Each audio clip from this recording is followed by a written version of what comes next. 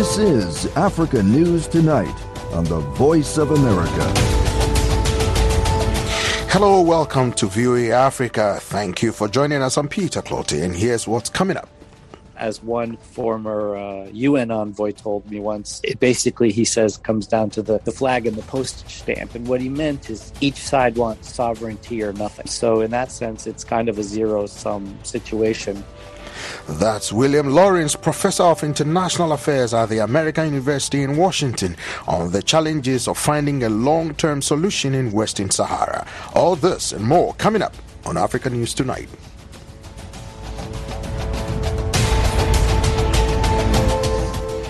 Hello, welcome to VOA Africa. Thank you for joining us. I'm Peter Clottey. Here's what's coming up. That's all this and more coming up on Africa News Tonight. Burkina Faso has been hit by a second military coup in 8 months as the country struggles for stability as it's been ravaged by terror attacks and poverty.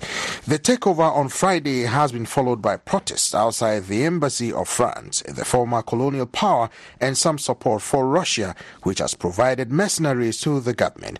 But they have been accused of brutal attacks that have included civilian casualties. Joining me live with an update on the situation is reporter Henry Wilkins from the Burkinabe capital, Ouagadougou. Hello, Henry.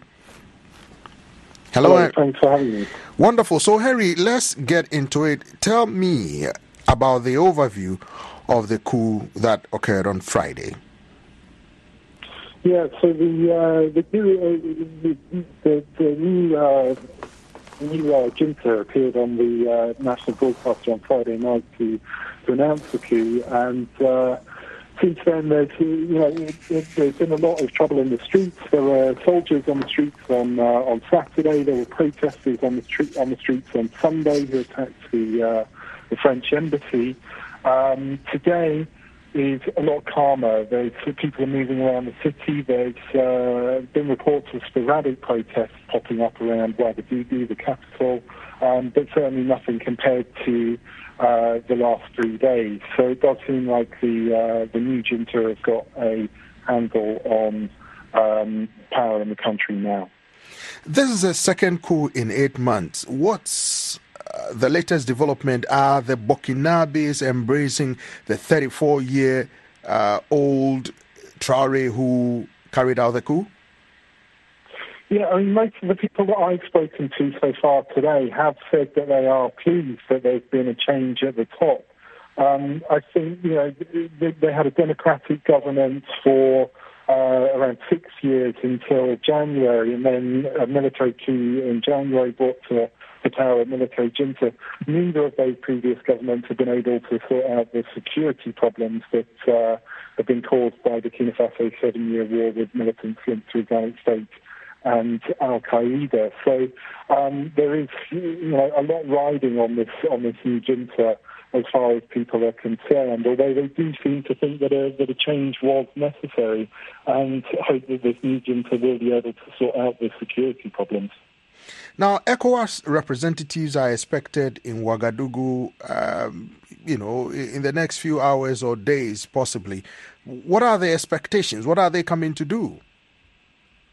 Yeah, I think that's a really good question. With the previous junta, they condemned the military takeover. They put pressure on them to agree to a 2-year transition period, whereby in theory the security in the country would be sorted out by, and constitutional normality would return, democracy would return. It's likely that probably the delegation coming from ECOWAS will try to do the same with the new junta. However, the junta themselves have already said they want hard and fast changes to sort out the insecurity. They've also implied that they could turn towards Russia as an international partner to help them with security as well. So it seems like it's possible the new junta could be turning away from the regional community and perhaps the wider international community as well. Where do Burkinabes go from here, Henry Wilkins? I mean, again, that's a great question. I mean, everybody here obviously hopes that there will be a solution to the security problems. You know, the government controls only around 60% of the national territory at the moment. The number of attacks which are occurring by militants against civilians and against the army are still happening on an almost daily basis. The hope is that this junta will take things in a very different direction, but certainly some of the analysts from the international community are doubtful that this will happen. I mean, certainly, even if changes do begin to happen, they will occur over a very slow period. So I think whatever happens at this stage, Burkina Faso is still in for a very long and hard fight. Before you go, Henry, what is the latest news about the ousted military leader? There are reports he's out of the country. What can you say briefly before you go? Yeah, so he was, local media have reported that he's fled to neighbouring Togo. He's in Lomé at the moment. There was a video which was reportedly filmed yesterday that only did the rounds on social media today, where he officially resigned and said that he wished the best for the new junta. He requested that the members of the military who had supported him not be punished by the new junta. But it certainly seems that he is very much out of the picture now.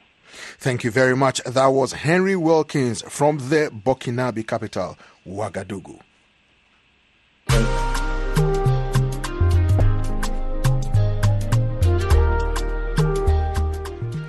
Somalia's long-running battle against the extremist group Al-Shabaab has led to 3 car bombings today that killed at least 20 people and wounded 36 others. Al-Shabaab claimed responsibility for the attacks in the central Somali town of Beledweyne, which has been the center of a recent local community mobilization against the Islamist militant group. Joining me now in the studio is Harun Maruf of VOA Somali Service. Hello, Harun. So, tell us about the massive explosions in Beledweyne town today and why Beledweyne in the first place. Why Beledweyne? Probably Beledweyne, as you mentioned, it has been the center of locally mobilized resistance to Al-Shabaab. The Somali government, with the support of African Union forces, have been trying to subjugate and degrade Al-Shabaab for many years. But the support from locals was not forthcoming all the time because people did not have entirely trust in the government. For instance, if they reported Al-Shabaab, they were fearing repercussions from Al-Shabaab. And the government forces and African Union forces were going to the countryside and occupying and liberating areas, but they were not staying in these areas. So that was compromising if the locals were to support the government. That has appears to have changed last month when local forces, clan militias, mobilized themselves and supported the government in liberating more than 40 villages. And they have pushed Al-Shabaab from vast areas. It was expected Al-Shabaab was going to retaliate. Al-Shabaab spokesman Ali Dere directly threatened clans that Al-Shabaab is going to attack them. So it was expected that they were going to attack, and this was the result. They carried out 3 massive attacks, specifically targeting where the officials and the local government service workers are based. And they killed a number of people, including a regional minister, a deputy governor, and a number of other civilians. The Somali government has announced the killing of a prominent Al-Shabaab leader. Who is this official? This official's name is Abdullahi Nadir. He's also known as Abdullahi Yere. He's one of the co-founders of Al-Shabaab. He's a veteran jihadist. There were rumors, unconfirmed reports that he was also the link between Al-Shabaab and Boko Haram. That was never substantiated, but it indicates he had some external experience as well. Abdullahi Yere has held multiple posts within within the organization. He was the head of finance, the head of Da'wah. Da'wah means preaching and spreading Al-Shabaab's ideology in Somalia. He was also the head of the media department. One of Al-Shabaab's most savvy departments is the media, and they produce these highly sophisticated videos that attract youngsters into the group. So he was one of the original people to head this department. So he's very well known. Does that give the government a little leg room to operate, and it's a massive blow to Al-Shabaab, if you may? That's a very interesting question. The United States and Somali government have been targeting Al-Shabaab leaders for a long time, more than 10 years. The former leader of Al-Shabaab, Ahmed Abdi Godane, was killed. A number of other high-profile individuals were killed along the way. But Al-Shabaab has been very resilient, and they were able to replace all these key leaders. The question is there going to be a sustained military operations Al-Shabaab? Because when you pressure Al-Shabaab, they withdraw. Now, before we go, Harun, what are officials of the government saying about the strategy they've launched against Al-Shabaab, and will this strategy be successful and sustainable? Hassan Sheikh Mohamud, the new president of Somalia, came up with this new strategy. He said, previously we have been focusing on degrading Al-Shabaab and containing them within Somalia. So he came up with other dimensions to face Al-Shabaab: ideological approach, economical approach, social approach. He said he's going to mobilize community leaders, Muslim scholars, and also the business community, so that they can stop paying Al-Shabaab, because a lot of businesses are paying Al-Shabaab because they're scared Al-Shabaab is going to blow up their businesses. So Hassan Sheikh Mohamud, just yesterday, he was saying, if you stop paying Al-Shabaab, they will not be able to maintain and finance their explosives. So this new strategy, Hassan Sheikh Mohamud has been very lucky. Previously, he was a president. He was not getting a lot of support from the clans. Now it appears the clans and local people are supporting him. The question is he going to capitalize, and is he going to put the pressure that's required in putting Al-Shabaab so that Al-Shabaab can leave the countryside? Al-Shabaab lost most of the major towns in Somalia, but they have been controlling and running around in the countryside. So that is the question, whether he can minimize the threat and also make the best of the international community support, including the United States, which, by the way, a few minutes ago confirmed that an Al-Shabaab leader has been killed in southern Somalia, although they did not name, but the government named it that to be Abdullah Yere. Thank you very much. That was Harun Maruf of VOA's Somali service.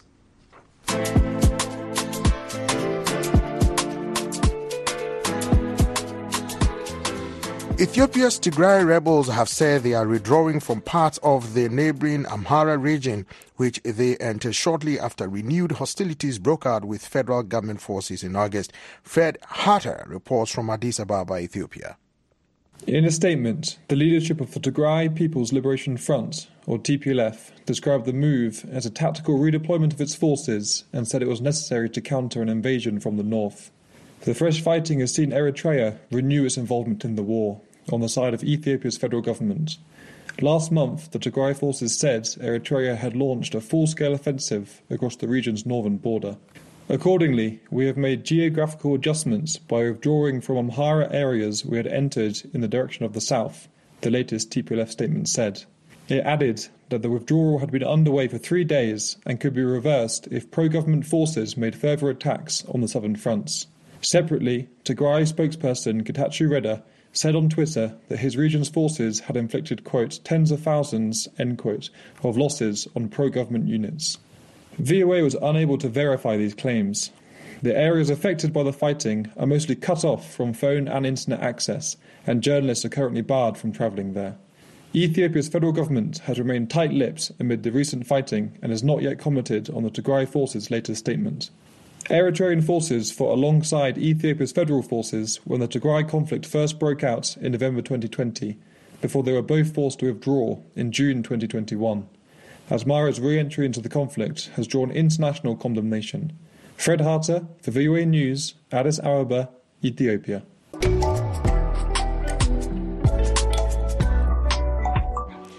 It's well known that extreme weather, droughts, floods, and heat waves are affecting crop yields this year. The non-profit, as you know, launched the Climate Inflation Initiative last week. Andrew Beha, CEO of As You Know, or As You Sow, says the initiative is an education tool to help people understand how climate change negatively affects everyone, especially people living in Africa, where the supply chain is not as large as in Western countries. That's caused actually a great deal of the climate migrants, the people who are forced to leave their homes and are now in refugee camps. The climate refugees it's a massive problem. The UN predicted this when they were writing the IPCC 5 and earlier versions of it, said that around this time we would have about 100 million climate refugees. And a lot of that has to do with just the lack of food caused by these climate-induced weather events that are just wiping out the farms. Tell me a little bit more about your climate inflation initiative. How does it affect basic commodities like milk and bread in places like we've been talking about? So we see climate inflation as a bread and butter issue, literally. Not many people are talking about this. This is really why we started this.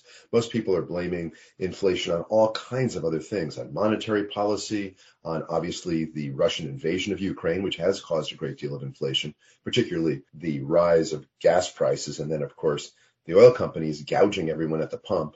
So those are definitely part of it. But we just hadn't seen anyone really talking about the root cause, which is that crops, that commodities, raw commodities, cotton, are just simply having, just producing less. I mean, you look at the cotton harvest in Texas, and I think it's going to be down 40% this year. So that's got to drive prices up. Pakistan, they provide a great deal of cotton to the world markets, and those floods that are happening now are going to just completely have a very negative impact on crop yields.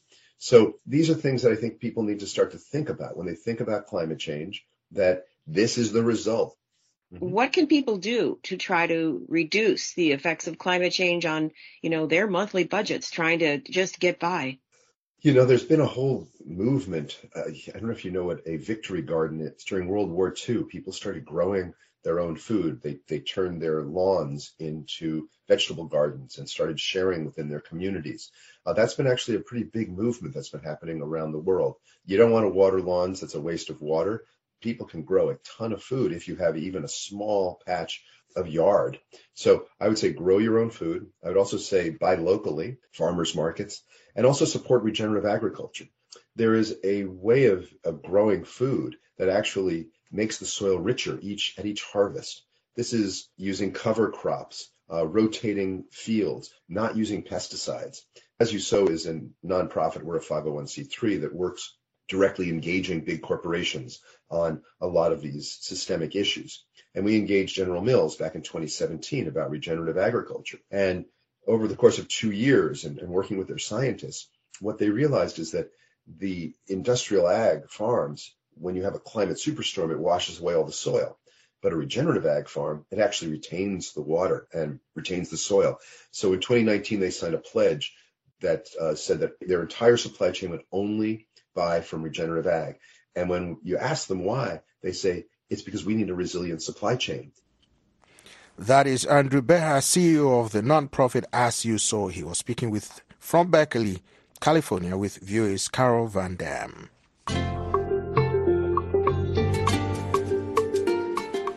The French news agency says clashes erupted yesterday in Guinea during Independence Day celebrations. Hundreds of young people clashed with police along Rouge Le Prince Road connecting Conakry to its northern suburbs. One of the event's organizers told AFP that the crowd had come only to celebrate 46 years of independence, but to honor what they called victims of repression that have often led to deaths.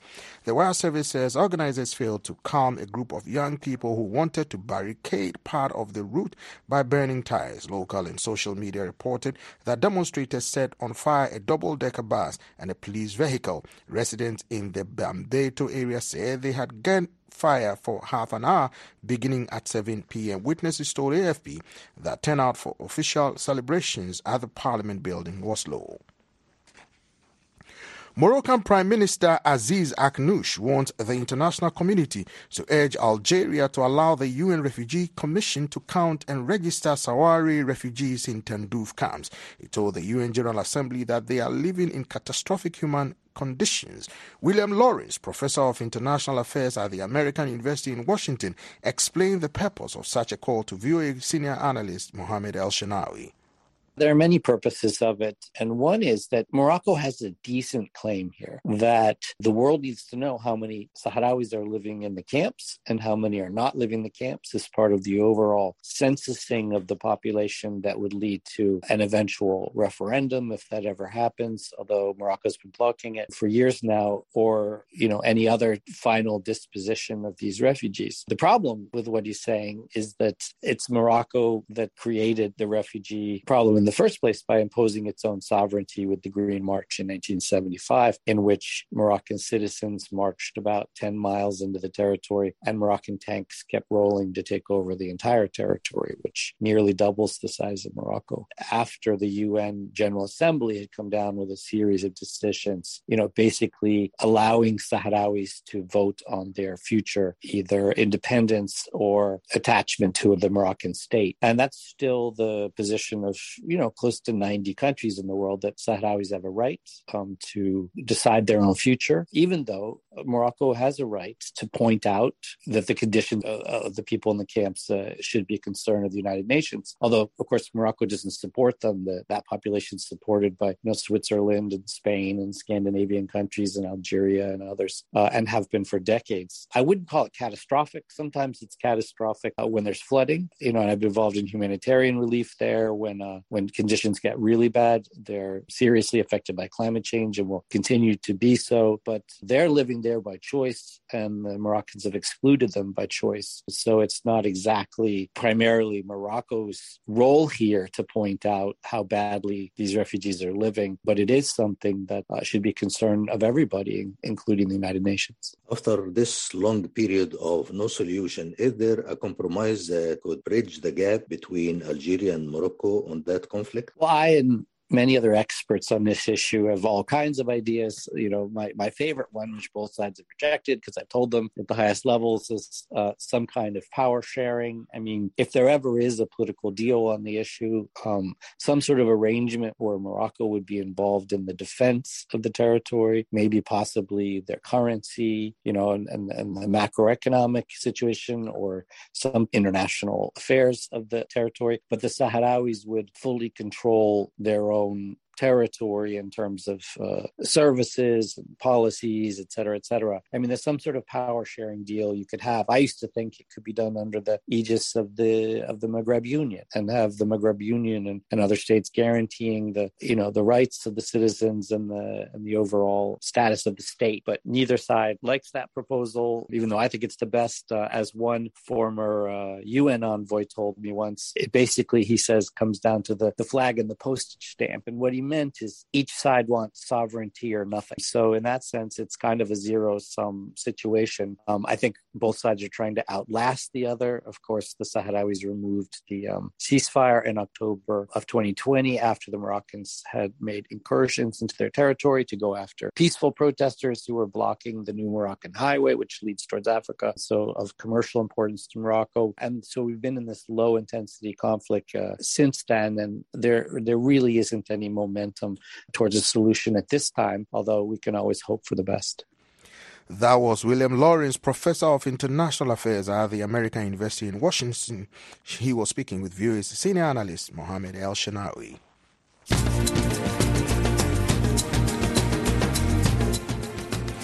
And that wraps up this edition of Africa News Tonight. I'm Peter Clote in Washington. For all latest development on the continent 24/7, visit our website at voaafrica.com. And thank you again for tuning in and choosing the Voice of America.